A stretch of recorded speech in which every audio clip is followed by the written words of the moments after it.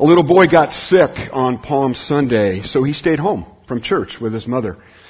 His father returned home from church holding a small palm branch. You've ever had one of those? The little boy was curious, and he asked, "Why do you have that palm branch, Dad?" Well, you see, when Jesus came into town, everyone waved palm branches to honor him. So we got palm branches today. Well, the little boy replied, "Oh, shucks. The one Sunday I miss is the Sunday that Jesus shows up."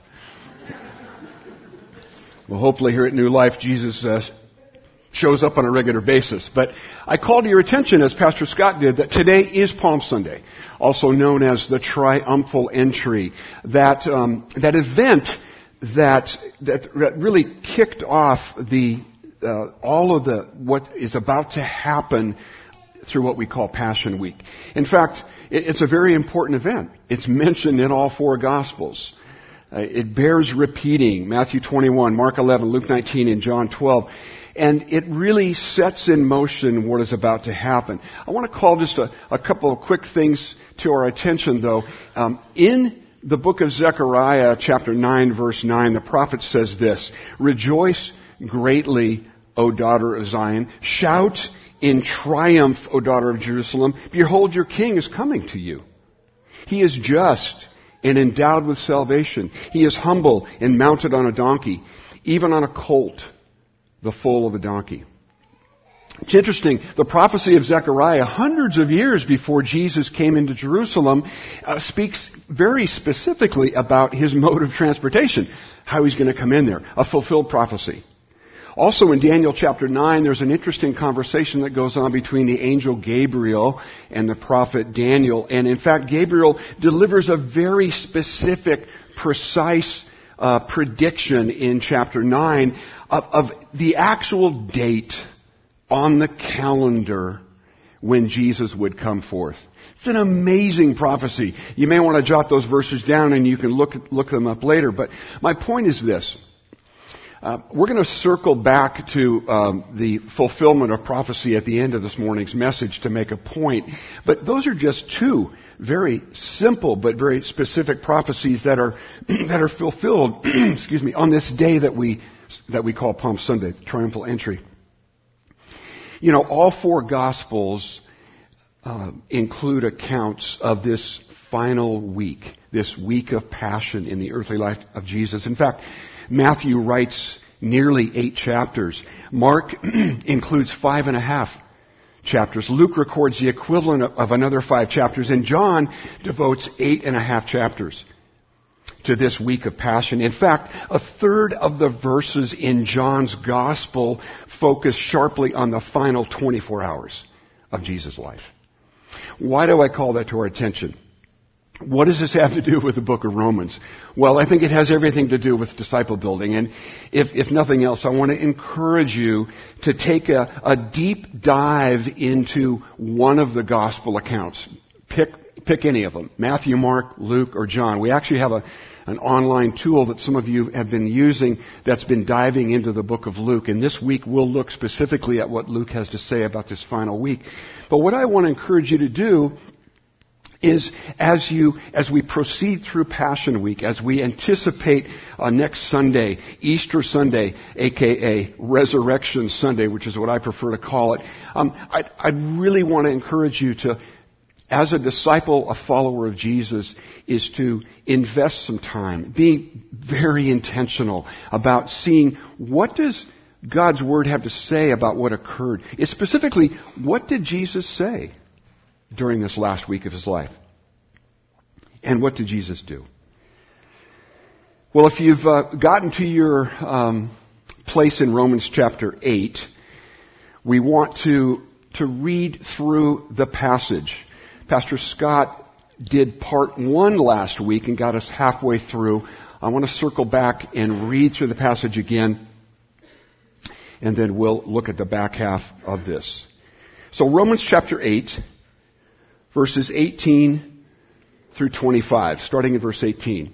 "For I consider that the sufferings of this present time are not worth comparing with the glory that is to be revealed to us. For the creation waits with eager longing for the revealing of the sons of God. For the creation was subjected to futility, not willingly, but because of him who subjected it, in hope that the creation itself will be set free from its bondage to corruption and obtain the freedom of the glory of the children of God. For we know that the whole creation has been groaning together in the pains of childbirth until now. And not only the creation, but we ourselves, who have the first fruits of the Spirit, we groan inwardly as we wait eagerly for adoption as sons, the redemption of our bodies. For in this hope we were saved. Now hope that is seen is not hope. For who hopes for what he sees? But if we hope for what we do not see, we wait, and I would add the term eagerly, for it with patience, with perseverance. Now, we know specifically, according to verse 18, that suffering is a vital part of our growth in maturity. It's a vital part of following Jesus. All we have to do, though, is just go back a few chapters. Several weeks ago, we invested many weeks in the book of Romans, in the chapter 5 of the book of Romans. And in the first 5 verses, there's a sort of a parallel statement to what Paul is saying here. Paul loves to kind of layer his information, to layer his teaching, and that's exactly what he's done. So I want to remind us of something that we found back in Romans chapter 5. Romans chapter 5, beginning in verse 1. Therefore, since we have been justified or declared righteous by faith, we have peace with God through our Lord Jesus Christ. Through him we have also obtained access by faith into this grace in which we stand, and we rejoice, or we exult, or we glory in the hope of the glory of God. Not only that, but we rejoice, or exult, or glory in our sufferings. The term in chapter 5 is the term tribulations. Knowing that suffering produces endurance, or perseverance. And endurance produces proven or tested character. And proven or tested character produces hope. And hope does not put us to shame. It does not disappoint us. It does not dishonor us. It does not disgrace us. Because, notice this, God's love has been poured into our hearts through the Holy Spirit who has been given to us. That's amazing truth. All the way back in chapter 5, which now Paul is continuing to develop here in chapter 8. But again, I think it's important for us to see those connections and to see how Paul keeps taking us back to the same truths over and over again to make his point. Last Sunday, in the first part of the message on this section of Scripture, 18 to 25, Pastor Scott referenced various landmarks, how this passage shows us both our present location, where we're at right now, as well as where we're headed, our future destination. He said it helps us gain our bearings on where we're going. And he referenced the fact that we live in the now, yet there is a not yet that is still coming. And there's a real tension there. Well, this morning, I want to make some further connections. I want to connect between life as we're currently experiencing it and the promise and really the hope for the glorious life that is yet to come. Let's not take our personal suffering too personally, however. We know from Romans 8:1 that we are living in a no condemnation zone. There is no condemnation for those who are in Christ Jesus. Let's not take our personal suffering as punishment for a particular sin. It's part of a larger picture. In fact, we saw last week, and we'll see again this morning, the whole creation is groaning as a result of sin in the world. Paul places our personal suffering, and we suffer.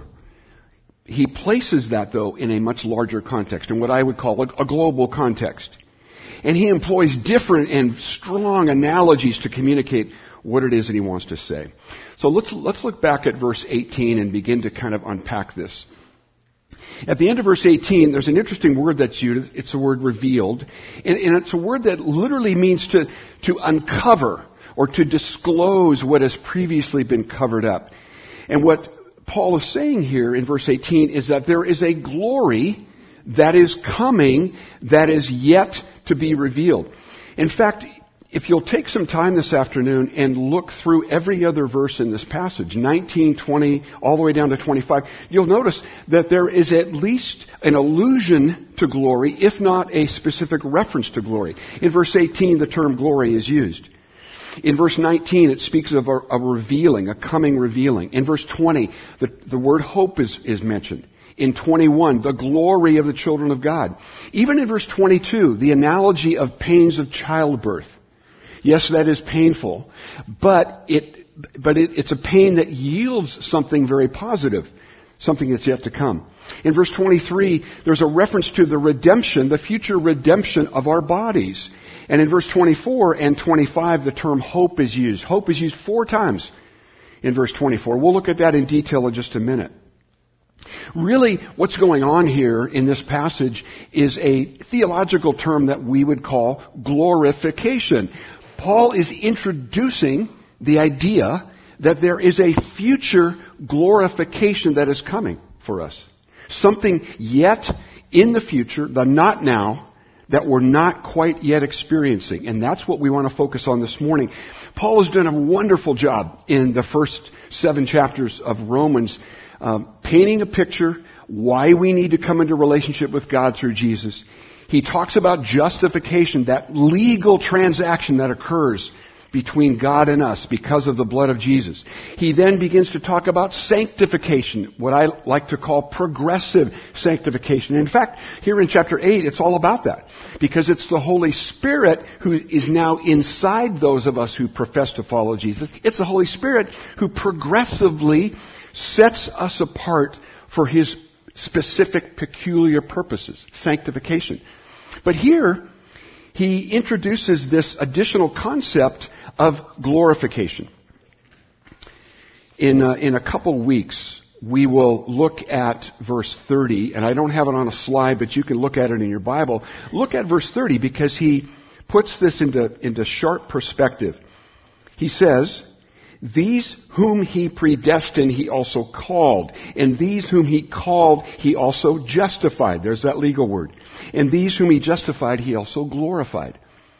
This passage this morning is all about glory. It's all about the glorification that will occur for those of us who profess to follow Jesus. In fact, we don't often use sermon titles here, but my working sermon title for today's message is this. It's the hope of glory beyond the groaning.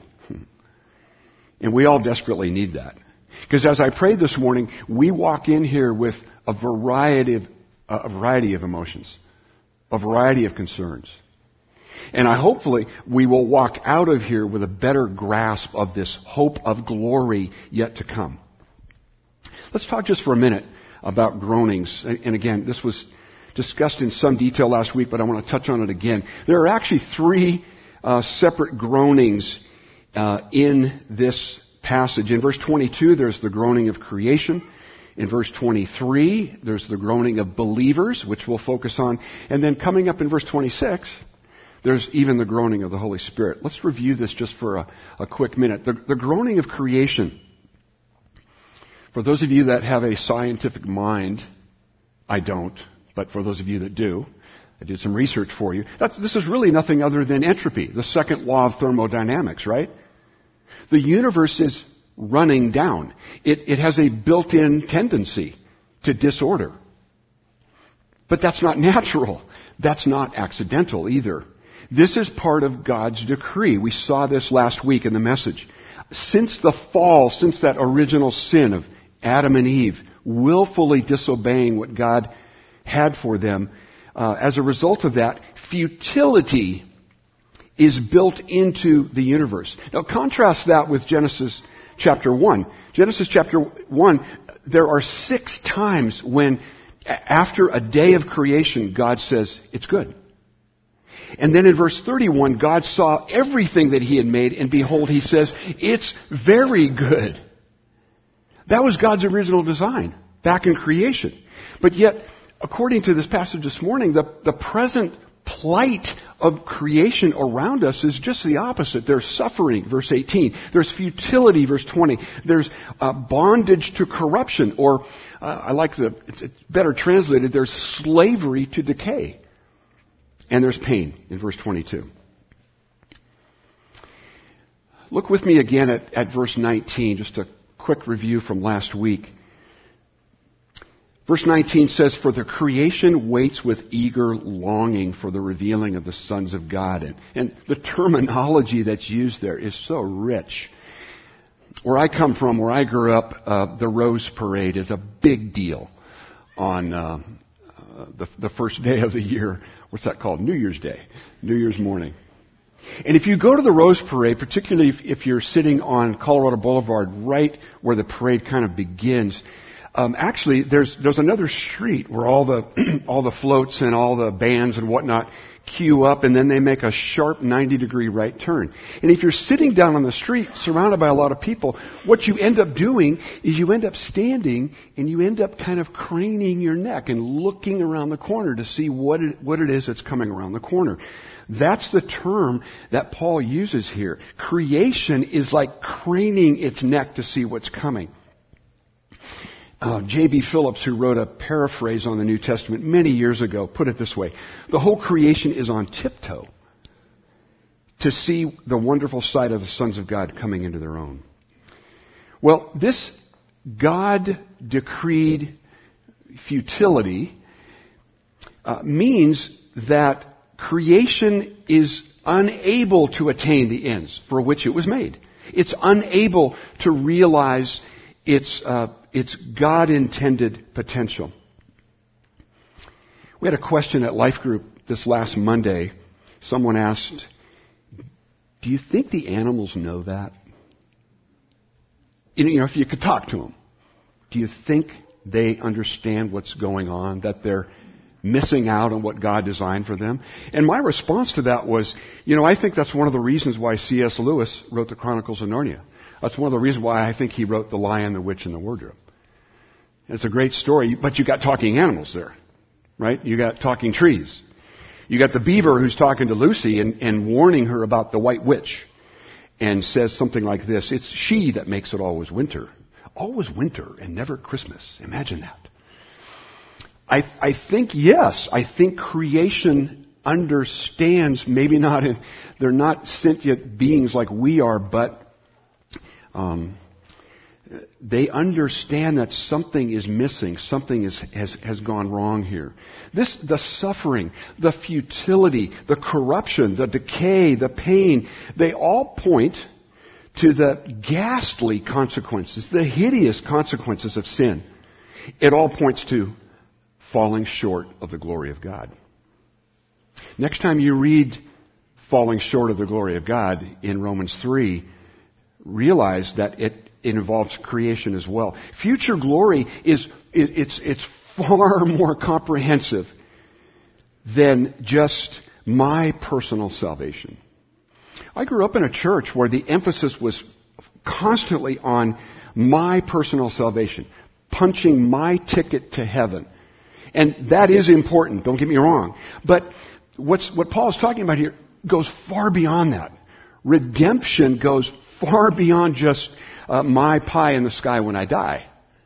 It involves the restoration, the redemption of creation as well. In fact, the full redemptive work of God includes reversing the curse of Genesis 3 and releasing creation into all that it's meant to be. I don't want to spend much time on this. It'll be touched on in a couple of weeks. Pastor Scott will undoubtedly unpack this in more detail. But for now, I want you to notice verse 26 because, and pardon my throat here, I'll get to that in a minute. It's part of the groaning. Okay? But I want you to notice verse 26 because the Holy Spirit actually groans. It's like, really? Yes. The Holy Spirit groans on our behalf. Likewise, the Spirit helps us in our weakness, Paul writes, for we do not know what to pray for as we ought, but the Spirit himself intercedes for us with groanings too deep for words. Well, this morning, I want us to focus on this second groaning, the focus really of verses 23, 24, and 25, and that is the groaning of believers. So look again with me at verse 23.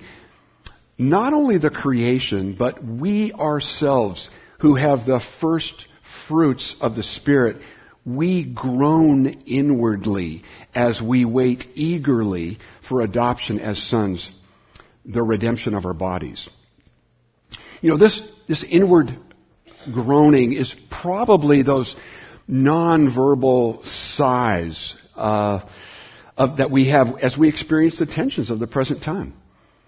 As we experience all that can go wrong, maybe our personal health, issues at work, with family. It's a very large, all-encompassing kind of term. It speaks of the tension of the now and not yet.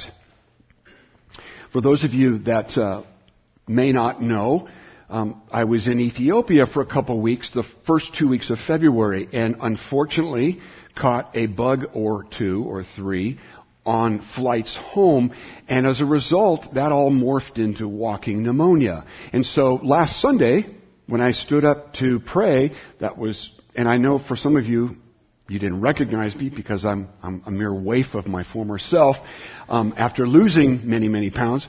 But I brought with me today this stool just in the event that my groaning, my personal groaning, got the best of me. Last week I could barely stand up here just for those 2 or 3 minutes that I was here.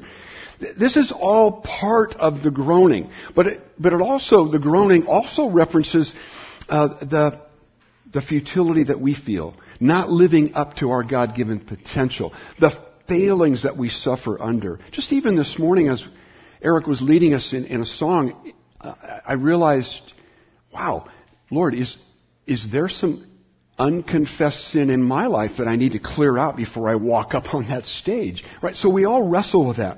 We all struggle with that. By the way, this groaning is very personal. It's inward. Paul says it's within ourselves. This is not nonverbal groaning among ourselves. All right? This is not a proof text for complaining.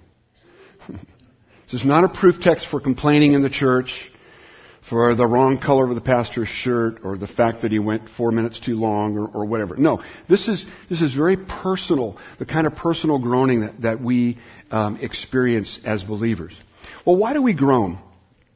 I want to take us to a couple of other passages this morning, parallel passages to what Paul is saying here to help make a point. Why? Because this is an integrated message system. This Word of God is collectively, the best commentary in Scripture is Scripture. So why do we groan? Well, in Philippians, Paul says we groan because our citizenship is in heaven. And from it we await a Savior, the Lord Jesus Christ, who will transform our lowly body to be like His glorious body, by the power that enables Him even to subject all things to Himself. And then in a very clear parallel passage to Romans 8, written probably just a year or two before Paul wrote Romans, in a letter to the Christians at Corinth, 2 Corinthians 5, here's what Paul says. For we know that if the tent, he's referencing the body, that is, our earthly home is destroyed, we have a building from God, a house not made with hands, eternal in the heavens. For in this tent we groan, longing to put on our heavenly dwelling. Verse 4, for while we are still in this tent, we groan, being burdened. And then he goes on to say, not that we should be unclothed, but that we should be further clothed, so that what is mortal will be swallowed up by life. He who has prepared us for this very thing is God, who has given us the Spirit as a guarantee. It's a great parallel passage that helps us to better understand what Paul is saying here in Romans 8. Let's go back to verse 23 one more time. And I want to focus in on this term, first fruits. Paul says, we have the first fruits of the Spirit, yet we still groan inwardly. That's part of why we groan, is because we have this first fruits of the Spirit. Now, Paul is referencing a couple of passages in the Old Testament, both in Leviticus and Deuteronomy, where there were specific instructions on what the people of Israel were to do with their harvest. When they brought in their harvest, they were to bring the first fruits, the very first sheaves of grain or the very first grapes from the vine, and they were to offer them as sort of a deposit, acknowledging that God owns everything. And they were to bring him the first fruits of that. We do the same thing. We talk about tithes and offerings. We talk about tithing or offering off of our gross, not our net. We bring the first fruits. Well, Paul is using this here as a way to say that the Holy Spirit has been given by God the Father as a deposit, as a down payment. If you've just recently bought a house, which Debbie and I have done, as earnest money. We had to put up earnest money in order to go into escrow on that house. This is a theme that Paul references throughout. He mentions it in Ephesians, he mentions it in 2 Corinthians. It's throughout his letters, this depiction of the Holy Spirit as first fruits, deposit, guarantee. The Holy Spirit guarantees our glory. Think about that. Let that settle in. The Holy Spirit, who is within us, guarantees our glory.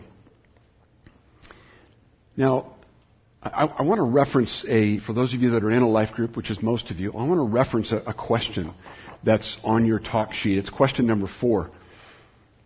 Now, we don't preach to the talk sheet. That'd be like teaching to the state exam, right? We don't do that. But I do want to reference this because this week you're going to be discussing that. Some people tonight, some tomorrow night, later in the week. The question is, are we adopted now? Which is what verse 15 talked about, and Eric did a great job of preaching that a week or so ago. Or will we be adopted later, as what's referenced here in verse 23? Let me give you a clue. The answer to that question is yes. The now, the not yet, the tension. Yes. We've already received the spirit of adoption. We can come into intimacy with Jesus. We can come into intimacy with the Father and call him Dear Daddy, Abba, Father. Yes. But there's also something yet to come. The redemption of our bodies.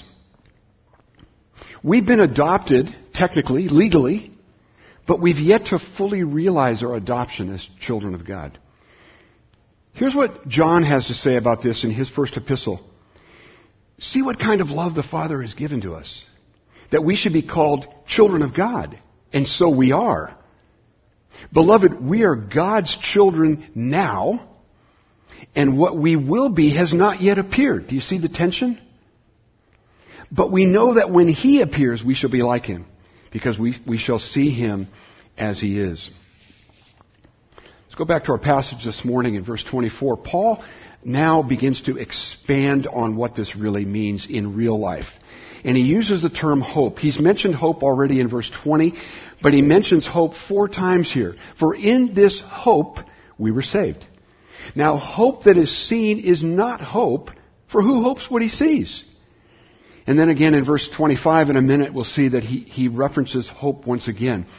Hope is greater than our futility. Hope is greater than the corruption. Hope is greater than decay. Hope is greater than our frustrations. Hope is greater than our depressions. Hope is greater than our feelings. Hope transcends the groaning.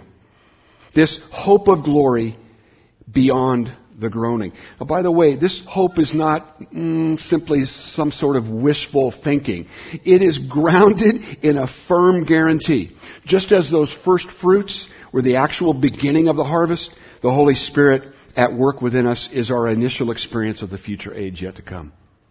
We're tasting, we're experiencing part of the future yet to come when we sense the Holy Spirit within us. Every time we get a taste of the Holy Spirit at work in our lives, it's like we yearn. We yearn all the more for the future that is in store. The now as well as the not yet. For those of you that are history buffs, John Chrysostom, the Archbishop of Constantinople, back at the end of the 4th century, said this about hope. If the first fruits are enough to free us from our sins and give us righteousness and sanctification, consider how wonderful the whole inheritance must be. Think about that. And that's what I want us to think about when we walk out of this place. Consider how wonderful the whole inheritance must be. The last verse of our passage this morning is verse 25. Okay. I skipped over here. Let's back up. Sorry about that. I missed a slide here. But look in your Bibles then at verse 25. But if we hope for what we do not see, we wait eagerly for it with patience or perseverance. I don't particularly like the ESV translation of the term here as just patience, because what does that mean? There's not a whole lot to it. A better rendering of that term that Paul is using is the word perseverance. Originally it spoke of the attitude of a soldier who in the thick of the battle would not be deterred, would not be dismayed, but would continue to fight on, whatever the difficulties. It's not a passive waiting. It's not killing time, so to speak, until what's hoped for arrives. But it's a strenuous, it's an active, it's a eager holding on to hope and doing good despite the difficulties. That's the term that Paul is using here, and a better rendering is that word perseverance. It's a lot like what's up on the screen now, Hebrews 11:1. It's a lot like what the writer to Hebrews describes faith. Faith is the substance. It's the reality, the assurance of things hoped for. It's the evidence of things not yet seen.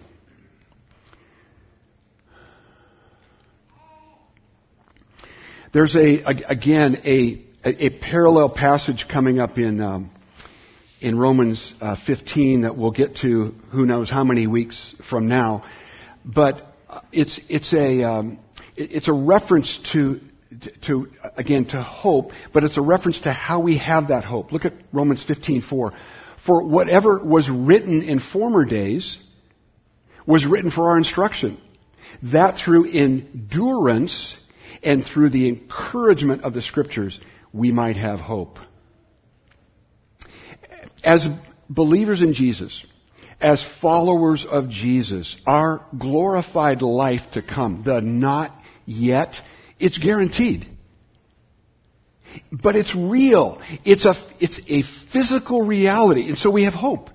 And so it changes how we live in the now. And it leads us to my favorite question. Do you know what that means? Have you seen that before? It's not Amharic. It's not the trade language of Ethiopia. No, it's the question, so what? Now what?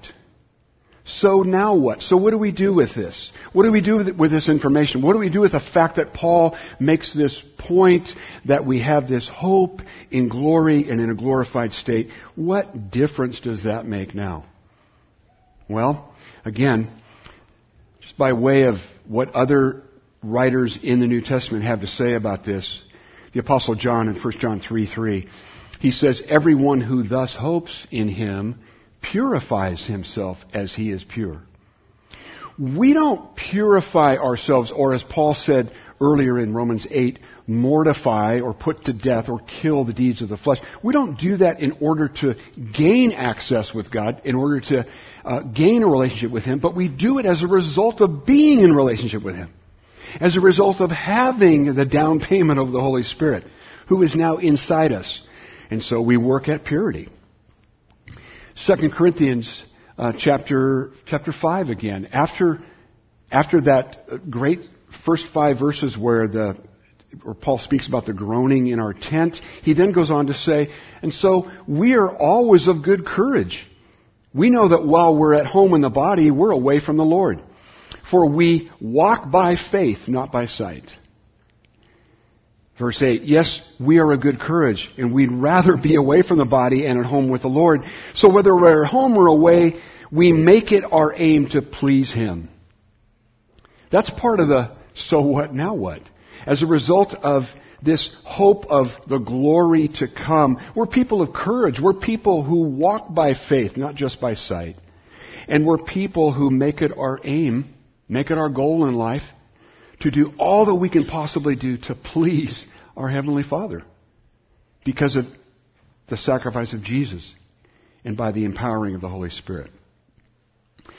Next week, many churches around the globe will focus in on 1 Corinthians chapter 15 as kind of their text for preaching about the resurrection, because it's a great passage on the resurrection. I want to reference it today because of the point that Paul makes in 1 Corinthians 15. And it's a very long chapter, as you can see, but at the back of that chapter, listen to what Paul says. Behold, I tell you a mystery. We shall not all sleep, but we shall all be changed. In a moment, in the twinkling of an eye, at the last trumpet. For the trumpet will sound, and the dead will be raised imperishable, and we shall be changed. For this perishable body must put on the imperishable, and this mortal body must put on immortality.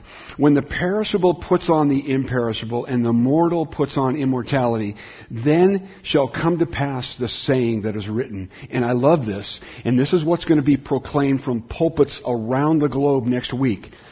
Death is swallowed up in victory. O death, where is your victory? O death, where is your sting? But that's not a passage just for the resurrection, just for Easter Sunday. That's a passage that speaks to this hope of glory that goes beyond our present groaning. We have hope because God keeps His promises. It's one of the reasons I shared about the triumphal entry. Because God kept very specific, minute promises. That same God is the one who is promising us glory yet to come. And quite frankly, this is why our series on Romans is called Fully Alive. We are fully alive in Christ Jesus because of this hope of glory that He's given us by His Word. We have an opportunity in just a few minutes after some more singing to witness a public declaration of crossing over the line and aligning oneself with Jesus, what we call baptism. And it's really it's a visible declaration. It's a visible sign, so to speak. The truth will be preached through that visible sign as much as it was through the Word. But it speaks to the fact that this young man is fully alive in Christ Jesus because of the hope of glory that God has promised. Let's pray.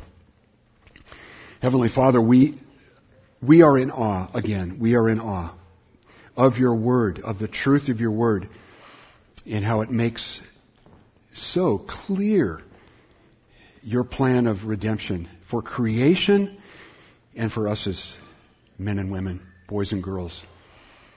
Our desire is that we might step into this. If this is something new that we haven't really heard this morning, I pray, Lord, that you would convict the hearts of people to receive, to open up their hearts, to receive the truth of your Word, to receive the promise of this glory yet to come. And for those of us who do know you, Lord Jesus, help us through the power of your Holy Spirit. Help us to step into this hope of glory that goes beyond our groaning. May you be glorified through our lives, we pray. In Jesus' name, amen.